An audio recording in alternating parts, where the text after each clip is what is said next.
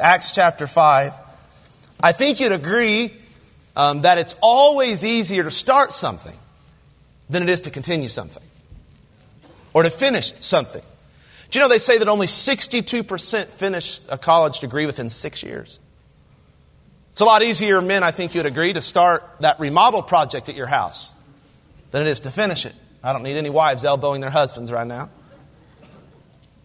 It's a lot easier if you're a Christian to start reading your Bible than it is to continue reading it 30 days later.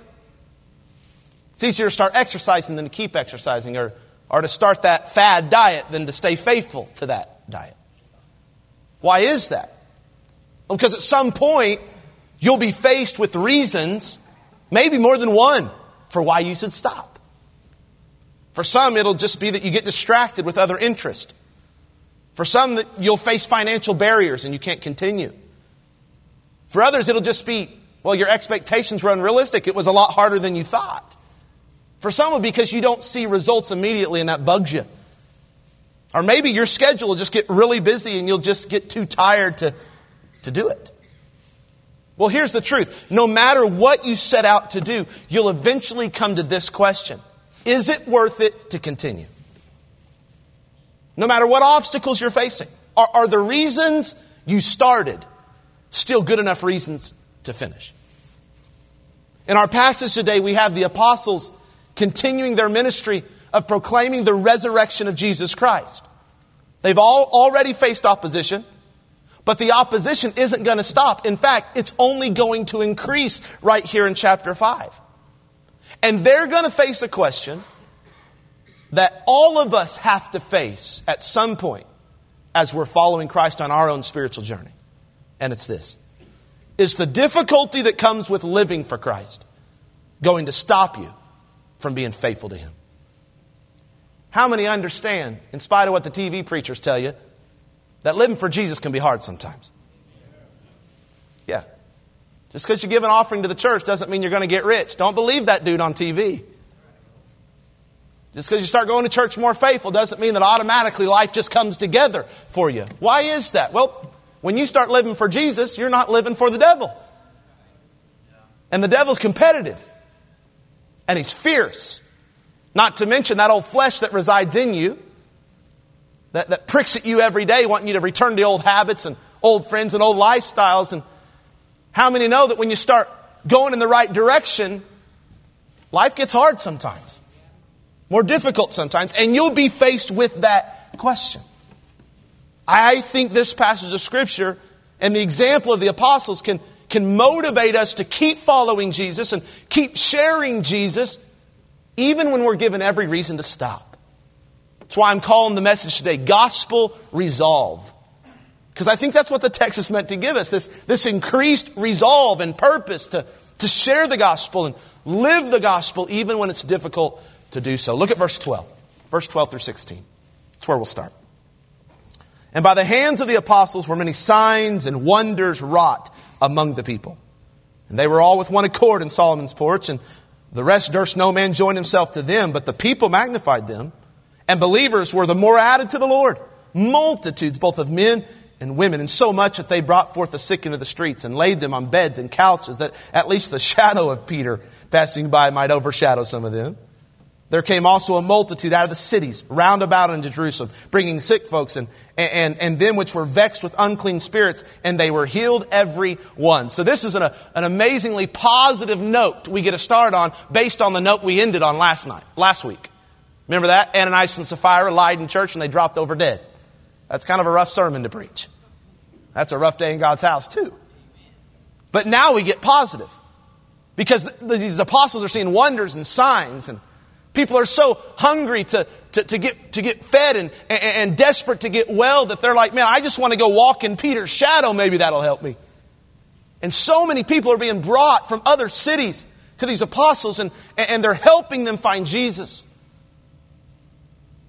And I want you to know that what we just read is actually an answer to the apostles' prayer. Look at this prayer, chapter 4, verse 30. They prayed this after they were threatened with preaching Jesus.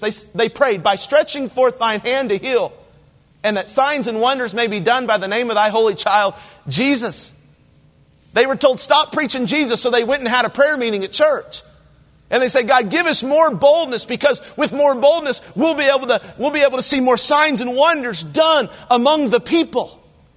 And now their prayers are answered. How many know that sometimes we don't see amazing things happen in and through our gospel witness or even our church simply because we don't ask God for it? It ought to be on your daily prayer list. God, give me boldness to share and live the gospel and help me to see fruit from it. Maybe God's not giving us effectiveness because we just don't ask for it. We take it for granted. Well, the apostles asked for it, and they got it. But how many know? Haven't we learned this in Acts? When the gospel goes forward, when the church grows, the world doesn't like it. And Satan doesn't like it. And so as the pressure of the world comes in, it will usually come in equal to how the church is growing and the effectiveness of the gospel through that church. And this shouldn't surprise us. This is the exact plot line of Jesus' life. Wasn't it in the Gospels? The more effective he grew, the more popular his influence became, the more opposition came up against him until the day they crucified him. It increased. And it shouldn't surprise us either that as our church grows in influence and effectiveness with the gospel, it shouldn't surprise us when opposition comes. In your personal life, if you're growing in your spiritual journey right now, you're making good steps of finding and following Jesus, it shouldn't surprise you when opposition comes into your life. That's how Satan works. That's how he worked with these apostles. Great things happen, but we take a quick turn into opposition in verse 17. Look at your Bible. Then the high priest rose up, and all they that were with him, which is the sect of the Sadducees, and were filled with indignation, and laid their hands on the apostles, and put them in the common prison. That word indignation means jealousy. They were jealous because the apostles were winning the favor of the people and pulling their allegiance from that of the government and the Jews' way of doing things and following the Torah and their gospel, so to speak. And they were jealous, so jealous, they put them into prison. I think sometimes as Christians, we think that opposition is a bad thing. So we usually default to, I must be doing something wrong. If my life is hard, or if people are opposing me, I must be doing something wrong. And sometimes you may be doing something wrong, but I have found that a lot of times opposition means we're doing something right. Now I know you may not get thrown into prison like the apostles, but if you're a growing Christian, you can expect opposition from one of three sources. Follow this. Either the world, the flesh, or the devil. When I talk about the world, I'm not talking about the globe. I'm talking about the world system. Their messaging, their intolerance to Christianity, their worldview as composed to the Bible's worldview, this system that's being crammed down our kids' throats. This messaging that comes through even simple Disney and Pixar movies these days. This is the world's system. Well, as you begin to orient your thinking and your convictions and your lifestyle around the Bible, guess what? The world won't agree with you. Sometimes you'll contradict family members, and sometimes you'll contradict coworkers, and sometimes you'll contradict friends that you've had your entire life. And they'll voice their disapproval, or they'll just slowly distance themselves from you. You will feel some type of opposition over time. That's the world. But then there's the flesh. What's the flesh? That's the part of you that used to dominate your life before you came to Christ. When the Spirit indwelt you, that means that you no longer have to say yes to the flesh. You're not chained and bound to the power of the flesh in your life. However, it's still very present, and it's playing tug of war every day in your heart. How many felt that last week? It's tugging on you daily to return to those old habits and the old lifestyle and the old friends. It's tugging on you to just give up this Christian thing entirely. If you'll let it, the flesh will wear you down. Then there's the devil himself. The Bible calls him the accuser of the brethren. He's subtly accusing you until you're so full of self-doubt that you feel like giving up. He's also called the father of lies. He'll find unique ways to lie to you in hopes that he can get you to start believing him more than you believe the Bible. He's called a lion, roaming about, walking about, seeking whom he may devour. Did you know the devil right now is looking for a moment of vulnerability in your life so he can attack you? What's happening? Satan is trying to wear Christians down.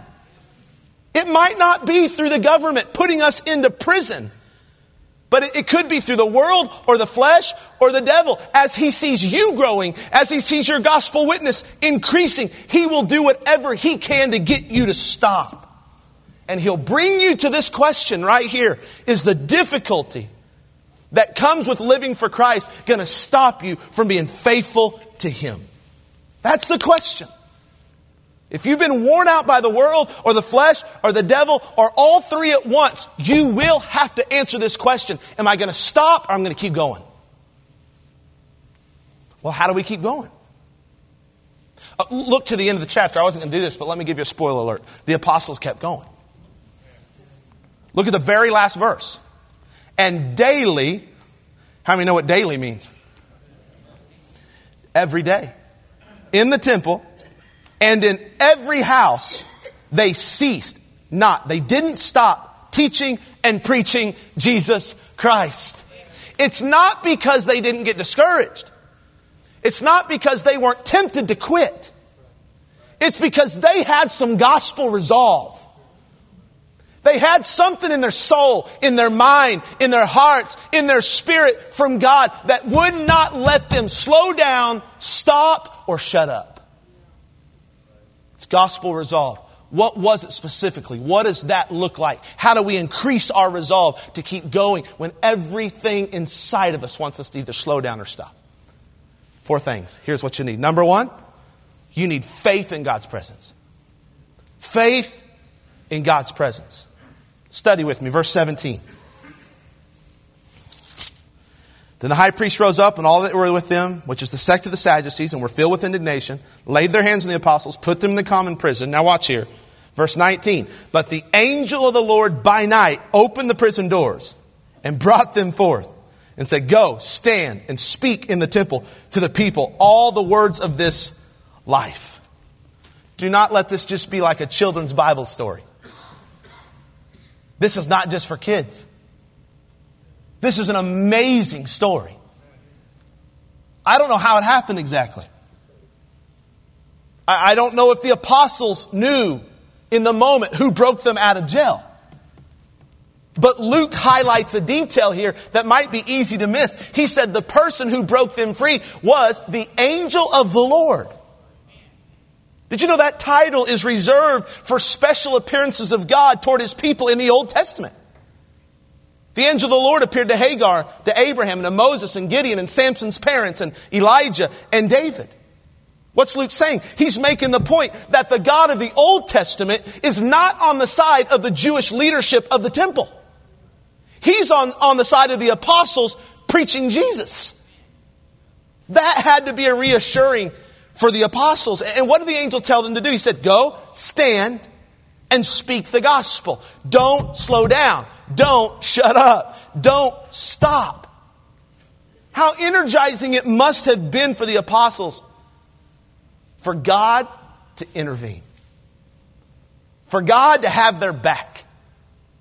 For God to provide them protection and sustain them even through a night in prison. Do you think that maybe when they got into prison, I think they were composed, but when they got into prison, don't you think some feelings of sadness came upon them? Some doubt, maybe some fear came upon them? Some natural feelings of humanity when we get thrown into prison, if you've ever been there? I mean, it's not good. Plus, they were just falsely accused. And after the angels told them, I want you to go stand and preach, you know what they did in verse 21? They went and stood and preached. Immediately obeyed. The prison didn't stop them. Why? Because the angel of the Lord reassured them, God is with you. They had faith that not even a prison could keep them bound. A prison couldn't snuff out Christianity.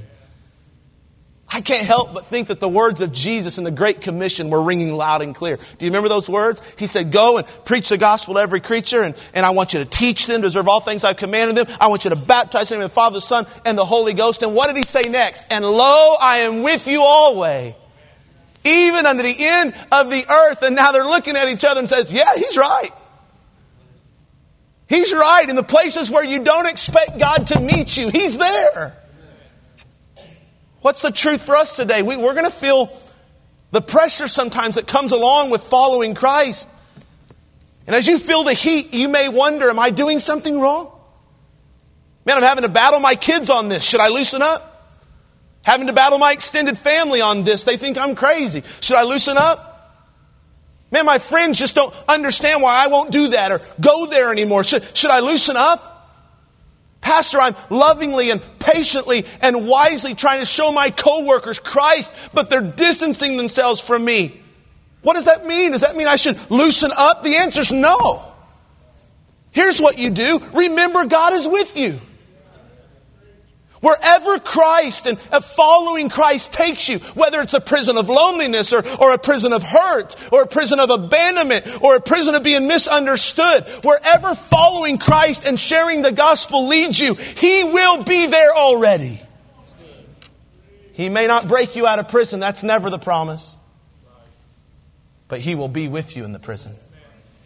And you never know. Sometimes he'll just break you out. Well, naturally, the apostles' escape from prison got the attention of the Sanhedrin. The story proceeds with, I think, what is a bit of humor, because while the apostles were free men preaching to the crowds, the council didn't know it. They were meeting in the temple deciding how they're going to put these guys on trial. Study with me, verse 21. And when they heard that, they entered into the temple early in the morning and taught, but the high priest came, and they that were with them, and called the council together and all the senate of the children of Israel, and sent to the prison to have them brought. But when the officers came and found them not in the prison, they returned and told, saying, the prison truly found we shut with all safety, and the keeper standing without before the doors. But when we had opened, we found no man within. That was awesome. Now when the high priest and the captain of the temple and the chief priest heard these things, they doubted of them whereunto this would grow. Then came one and told them, saying, behold, the men whom ye put in prison are standing in the temple and teaching the people. Then went the captain with the officers and brought them without violence, for they feared the people, lest they should have been stoned. They were being political is what they were doing. When they had brought them, they set them before the council, and the high priest asked them, saying, did not we straitly command ye that ye should not teach in this name? And behold, ye have filled Jerusalem with your doctrine, intend to bring this man's blood upon us. Then Peter and the other apostles answered and said, we're so sorry. I'm sorry we offended you. I'm so sorry. Where is the room for the snowflakes? They didn't say any of that garbage. We ought to obey God rather than men. And he didn't stop there. What a brave dude. The God of our fathers raised up Jesus, whom ye slew and hanged on a tree. Him hath God exalted with his right hand to be a prince and a savior, for to give repentance to Israel and forgiveness of sins. And we are his witnesses of these things. So is also the Holy Ghost, whom God hath given to them that obey him. You don't just need faith in God's presence if you want to keep going when it's hard. You know what you need? Conviction to obey God's word. Conviction. Everybody say conviction. You know what that is? It's when you're convinced of something. It's when you can't be swayed in any other direction. Did you see Peter's conviction? He said, we can't obey men when we're supposed to obey God. Now I need to say something about convictions. Your convictions need to come from God's word. I say that because there are a lot of Christians that are loud where God is silent. A lot of Christians that have turned to conspiracy theorists.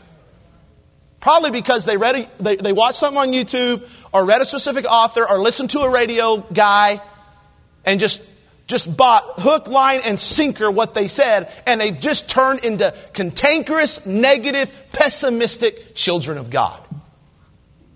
and they call it convictions. Convictions need to be found in the Holy Scriptures. You can have opinions about those things. You can have preferences on those issues, and we can discuss them charitably and respectfully and even disagree on them. How many know it's a mark of a spiritually mature Christian to be able to disagree with charity? It's an immature Christian who thinks everybody ought to be just like them. However, when it comes to the gospel, talking about sharing the gospel and living the gospel, that is something to be convicted about. We need to be so convinced that the gospel can change lives. That we cannot be assuaged from any amount of worldly pressure to stop sharing the gospel. This is where the apostles stood. Peter said we ought to obey God rather than men. We're convicted in our hearts that we will obey God's word no matter what men say. You know what that makes me think of? Men like Joseph. Joseph, who was convicted in his heart that he should not commit adultery with another man's wife. He knew that truth. He was convicted of integrity to his boss, whose name was Potiphar. Potiphar's wife, a beautiful woman, got him in a compromising situation, kept pressing on him, flirting with him. And she said, lie with me, sleep with me, have sex with me. And he got out of the room. He could have gotten away with it. But he said no to a tempting situation. Why? Because he had convictions before that tempting situation got to him. He couldn't be swayed from it. I think of David when he showed up to give his brother some cheese and some crackers. And he heard this big old hairy, ugly dude talking about his God in a degrading way. And some conviction rose up in him that the glory of God should not be diminished. The armies of Israel should not be talked about this way, because these are the armies of the living God. And he looked at all his brothers, and he looked at King Saul, and he said, is there not a cause? Does anyone around here have convictions? Okay, well then I'm going. Give me some stones. No, you need this armor. You need this sword. David, you're not even big enough to be out here. Go back and tend the sheep. And nothing that men said could sway him. He said, I'm going to obey God, not men, not my brother who's condescending, not King Saul who thinks that I'm not good or strong or experienced enough. I am going to follow my convictions. I will stand in front of that ugly giant and I will declare that God, who saved me from the mouth of a lion, who saved me from the paws of a bear, will save me from you too. And you know how the story went. You don't fight giants unless you have convictions. I think of Daniel, who got taken from his home, put into Babylon, a godless society, indoctrinated. They changed his name. They gave him Babylonian literature. Tried to immerse him in a godless culture. You know why? Because King Nebuchadnezzar was smart. He said, if I can get the young people, I can change a nation. Why do you think the messaging is geared toward teenagers? Why do you think Satan is so aggressive with our children? Because if he can change a child's mind, that's the future. That's why I believe in Christian education, by the way. If I had said that before, I think it's all decent, but I like Christian education. Back to the message. Not only to try to change his name and his education, but he tried to change their diet. Put all those boys together, them Hebrew boys, at a table. And he gave them the king's meat and the king's wine. And all the other Hebrew boys were given indication, just started chowing down. But not Daniel. Daniel looked to that servant and said, I will not defile myself with the portion of the king's meat. Why? Because he was convicted. He knew what the Torah said about eating meat that had been earlier offered to idols. That would be equivalent to worshiping false gods. You don't say no to the king. How many know that? Well, Daniel did. Why? Because he was convinced. Nothing could sway him. I'm going to obey God, not men. Would to God we'd have some followers of Christ in here that would have some conviction. In spite of what the world tells me, in spite of what my flesh tells me, in spite of what the devil tells me, I'm going to stand on the Word of God. How many know you won't keep sharing the gospel even after you're rejected for it unless you're convicted to do so? You won't keep talking about church when you go to work on Monday, especially when people are joking around about it, if you're not convicted to do so. You won't keep saying no to your kids on certain things, especially when their friends' parents are saying yes, unless you're convicted from the Bible to do so. You won't keep coming to church and serving and giving if it doesn't seem to be making a difference in your life, unless you're convicted to do so. We need to forge convictions in the Word of God, the clear teaching and principles of the Word of God, so that when men and pressure try to sway us from following Christ, we'll be able to say, I will obey God. What do we need? What do we need? Faith in God's presence. We need faith in God's presence. We need conviction to obey God's Word. Let's continue, verse number 34. Then stood there up one in the council, a Pharisee. So he wasn't necessarily on the apostles' side, but God seems to use him as an ally. His name is Gamaliel, a doctor of the law. The dude was he would have, if you're taking PhD classes, he's your professor. He had a reputation among all the people. And he commanded to put the apostles forth a little space. And he said unto them, Ye men of Israel, take heed to yourselves. What ye intend to do is touching these men. For before these days rode up Theudas, boasting himself to be somebody, to whom a number of men, about 400, joined themselves, who was slain, and all, as many as obey him, were scattered and brought to naught. After this man rose up Judas of Galilee in the days of the taxing, and drew away much people after him. He also perished, and all, even as many as obeyed him, were dispersed. And now I say unto you, refrain from these men, and let them alone. For if this counsel or this work be of men, it'll come to naught. But if it be of God, ye cannot overthrow it. Lest haply ye be found even to fight against God. Do you see what's happening? Gamaliel brings up these two leaders of these past revolts, Theudas and Judas. And he says both of these guys had quite the following. But once their leader died, everybody dispersed. Gamaliel said, here's the best political decision, guys. Let that happen again with these guys. They're just leading a revolt. And if that revolt is of men, then it'll disperse. You won't get your hands dirty. You'll get voted back in Senate. It'll be okay. Leave them alone. Just let the cards play out. But I like what he said next. He said, but if it be of God, you can't overthrow it. And he knew well enough to say, you don't really want to be fighting against God. I think that probably perked up the apostles a little bit. No, come on. You know Peter was competitive, right? You know John was competitive. They raced to the tomb. You read that? They raced to the tomb. Who won? John. I like Peter. I've been cheering for Peter. John came through in the last moment. These guys were competitive. I'm thinking they didn't hear this work could be of men and it'll just take care of itself. You know what they heard? This work's of God. They knew Gamaliel wasn't really on their side, but God was using Gamaliel to give them confidence in God's work.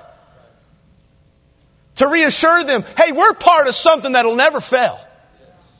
We're part of something that will never break down. We're part of something that God's a part of, and you're not going to beat him up. You need faith in God's presence. You need conviction to obey God's word. Here's what you need next. Confidence in God's work. This movement called Christianity, how many know it's not a work of man? It's a work of God. The book of Acts will show us over and over that the gospel of the Lord Jesus Christ cannot and will never be overthrown. Not by external opposition, not by internal sin, not by external persecution, and not by internal division. Hey, if you find yourself doubting Christianity today, perhaps you can look back and realize that it's not by accident that Christianity is the largest world religion 2,000 plus years removed from the death of its rabbi. It's not an accident that even the most intense seasons of persecution have failed to snuff out the church. Jesus told these very apostles this in Matthew 16. And I say also unto thee that thou art Peter, and upon this rock I will build my church, and the gates of hell shall not prevail against it. The devil will throw everything he can to get you and I to stop in God's work, but he will never succeed. I don't know about you. I like winning. I like to be part of a winning team. So I don't cheer for the Dallas Cowboys, frankly.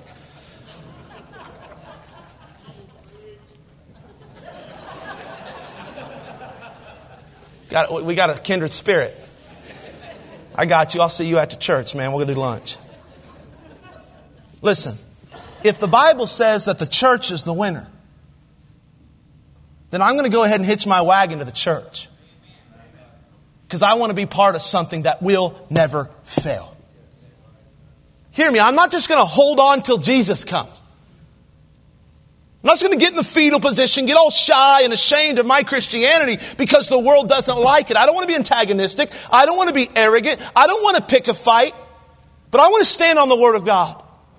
I want to declare, thus saith the Lord. I want to preach with charity, but with boldness that Jesus is the only way to heaven. With God's help, I'm going to have the confidence to keep preaching. I'm going to have the confidence to keep standing. I'm going to have the confidence to keep inviting sinners to church. With God's help, I'm going to have the confidence to keep raising my family in the nurture and admonition of the Lord. I'm going to keep investing my money and my time into the work of God, even during a difficult economic season. With God's help, I'm not quitting. You know why? Because I belong to the church of the living God, and the gates of hell will not prevail against it. Sometimes what you need to take the next right step is just to look back in history and remind yourself you are on the winning side. That's why I got so fired up in that last song, because I knew what I was preaching.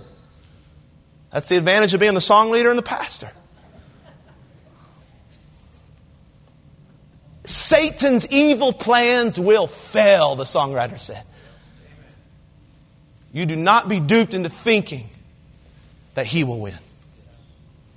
If you start thinking that he'll win and that he is winning, then you'll quit. No, God's winning. If you want to increase your gospel resolve, you need faith in God's presence. You need conviction to obey God's word. You need confidence in God's work. I'll end with this one. You need joy to suffer in God's call. This one isn't as pleasant, but you need it. Verse 40. After Gamaliel told them these things, they agreed, verse 40. When they had called the apostles and beaten them, they commanded that they should not speak in the name of Jesus, and they let him go. And they departed from the presence of the council, check this out, rejoicing that they were counted worthy to suffer shame for his name. And then they continued daily in the temple and every house, ceased not to teach and preach Jesus Christ. This is amazing to me. They were able to escape the death penalty, but they still got beat. Historians tell us that it would have been 39 lashes across the bare back. It would have been humiliating. It would have been painful. Yet instead of us reading where the apostles whined and complained and played the victim and doubted their faith, you know what it says? They found joy. Found joy to suffer in God's call. This is convicting. Because I've never been scourged for my faith. But I've complained about lesser things. How about you? You want me to tell you what I think my attitude would have been after getting scourged? Not joyful. You know how I know? Because I'm not even joyful when someone cuts me off on Pershing Avenue. They make a right off 2nd Street and proceed to go 19 miles an hour when the speed limit's 30. That roused me up. Does that not rouse you up? You polish your halo. I'm going to polish my horns today. That fire. You know how I know that I probably wouldn't survive that lashing with a pleasant spirit and a pleasant attitude? Because I can't even handle the everyday things. God help us. These apostles were the real deal. The real deal. They didn't just say, you know what, I'm going to take the high road and I'm going to kill him with kindness. Joy's deeper than that. They had this settledness in their spirit. They didn't throw a party because they just got scourged in front of people. But in their spirit, they had this sense of contentment. Why? Because they remembered what Jesus taught them on the Sermon on the Mount. Look at this. Blessed are they which are persecuted for righteousness' sake, for theirs is the kingdom of heaven. Blessed are ye when men shall revile you and lash you, scourge you with 39 lashes, persecute you. Shall say all manner of evil against you falsely for my sake. How many get all twisted when someone says something bad about you?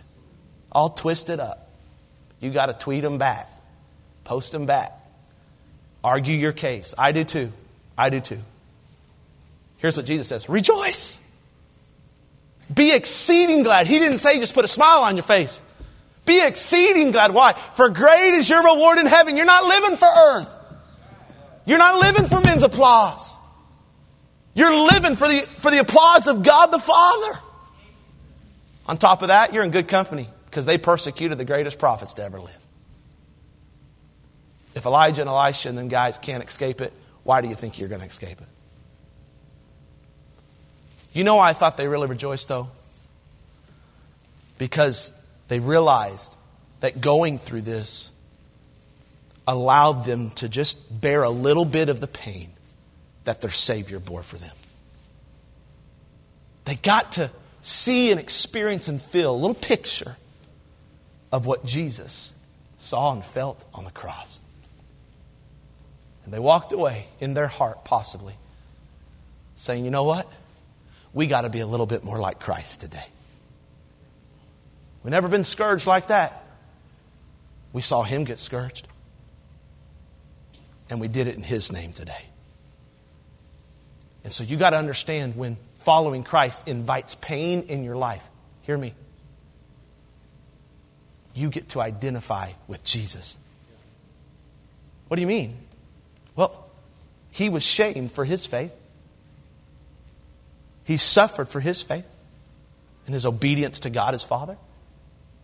He was spat upon. He was mocked. He was ridiculed. He was abandoned. He was forsaken. Every step down the Via Dolorosa, He felt terrible. You're going to be like Jesus. Rejoice. Be exceeding glad. For great is your reward in heaven. So persecuted they the prophets. So persecuted they the apostles. So persecuted they your Savior. So rejoice. Don't try to avoid pain. The expense of sharing the gospel. At the same time, don't be annoying and invite pain unnecessarily. Be bold and charitable. And when the opposition comes and you pay the price for it, you keep your head up. You keep your head up. You know why? Because the gospel either provokes one or two responses. Don't miss this, and I'm done. It either provokes repentance or opposition.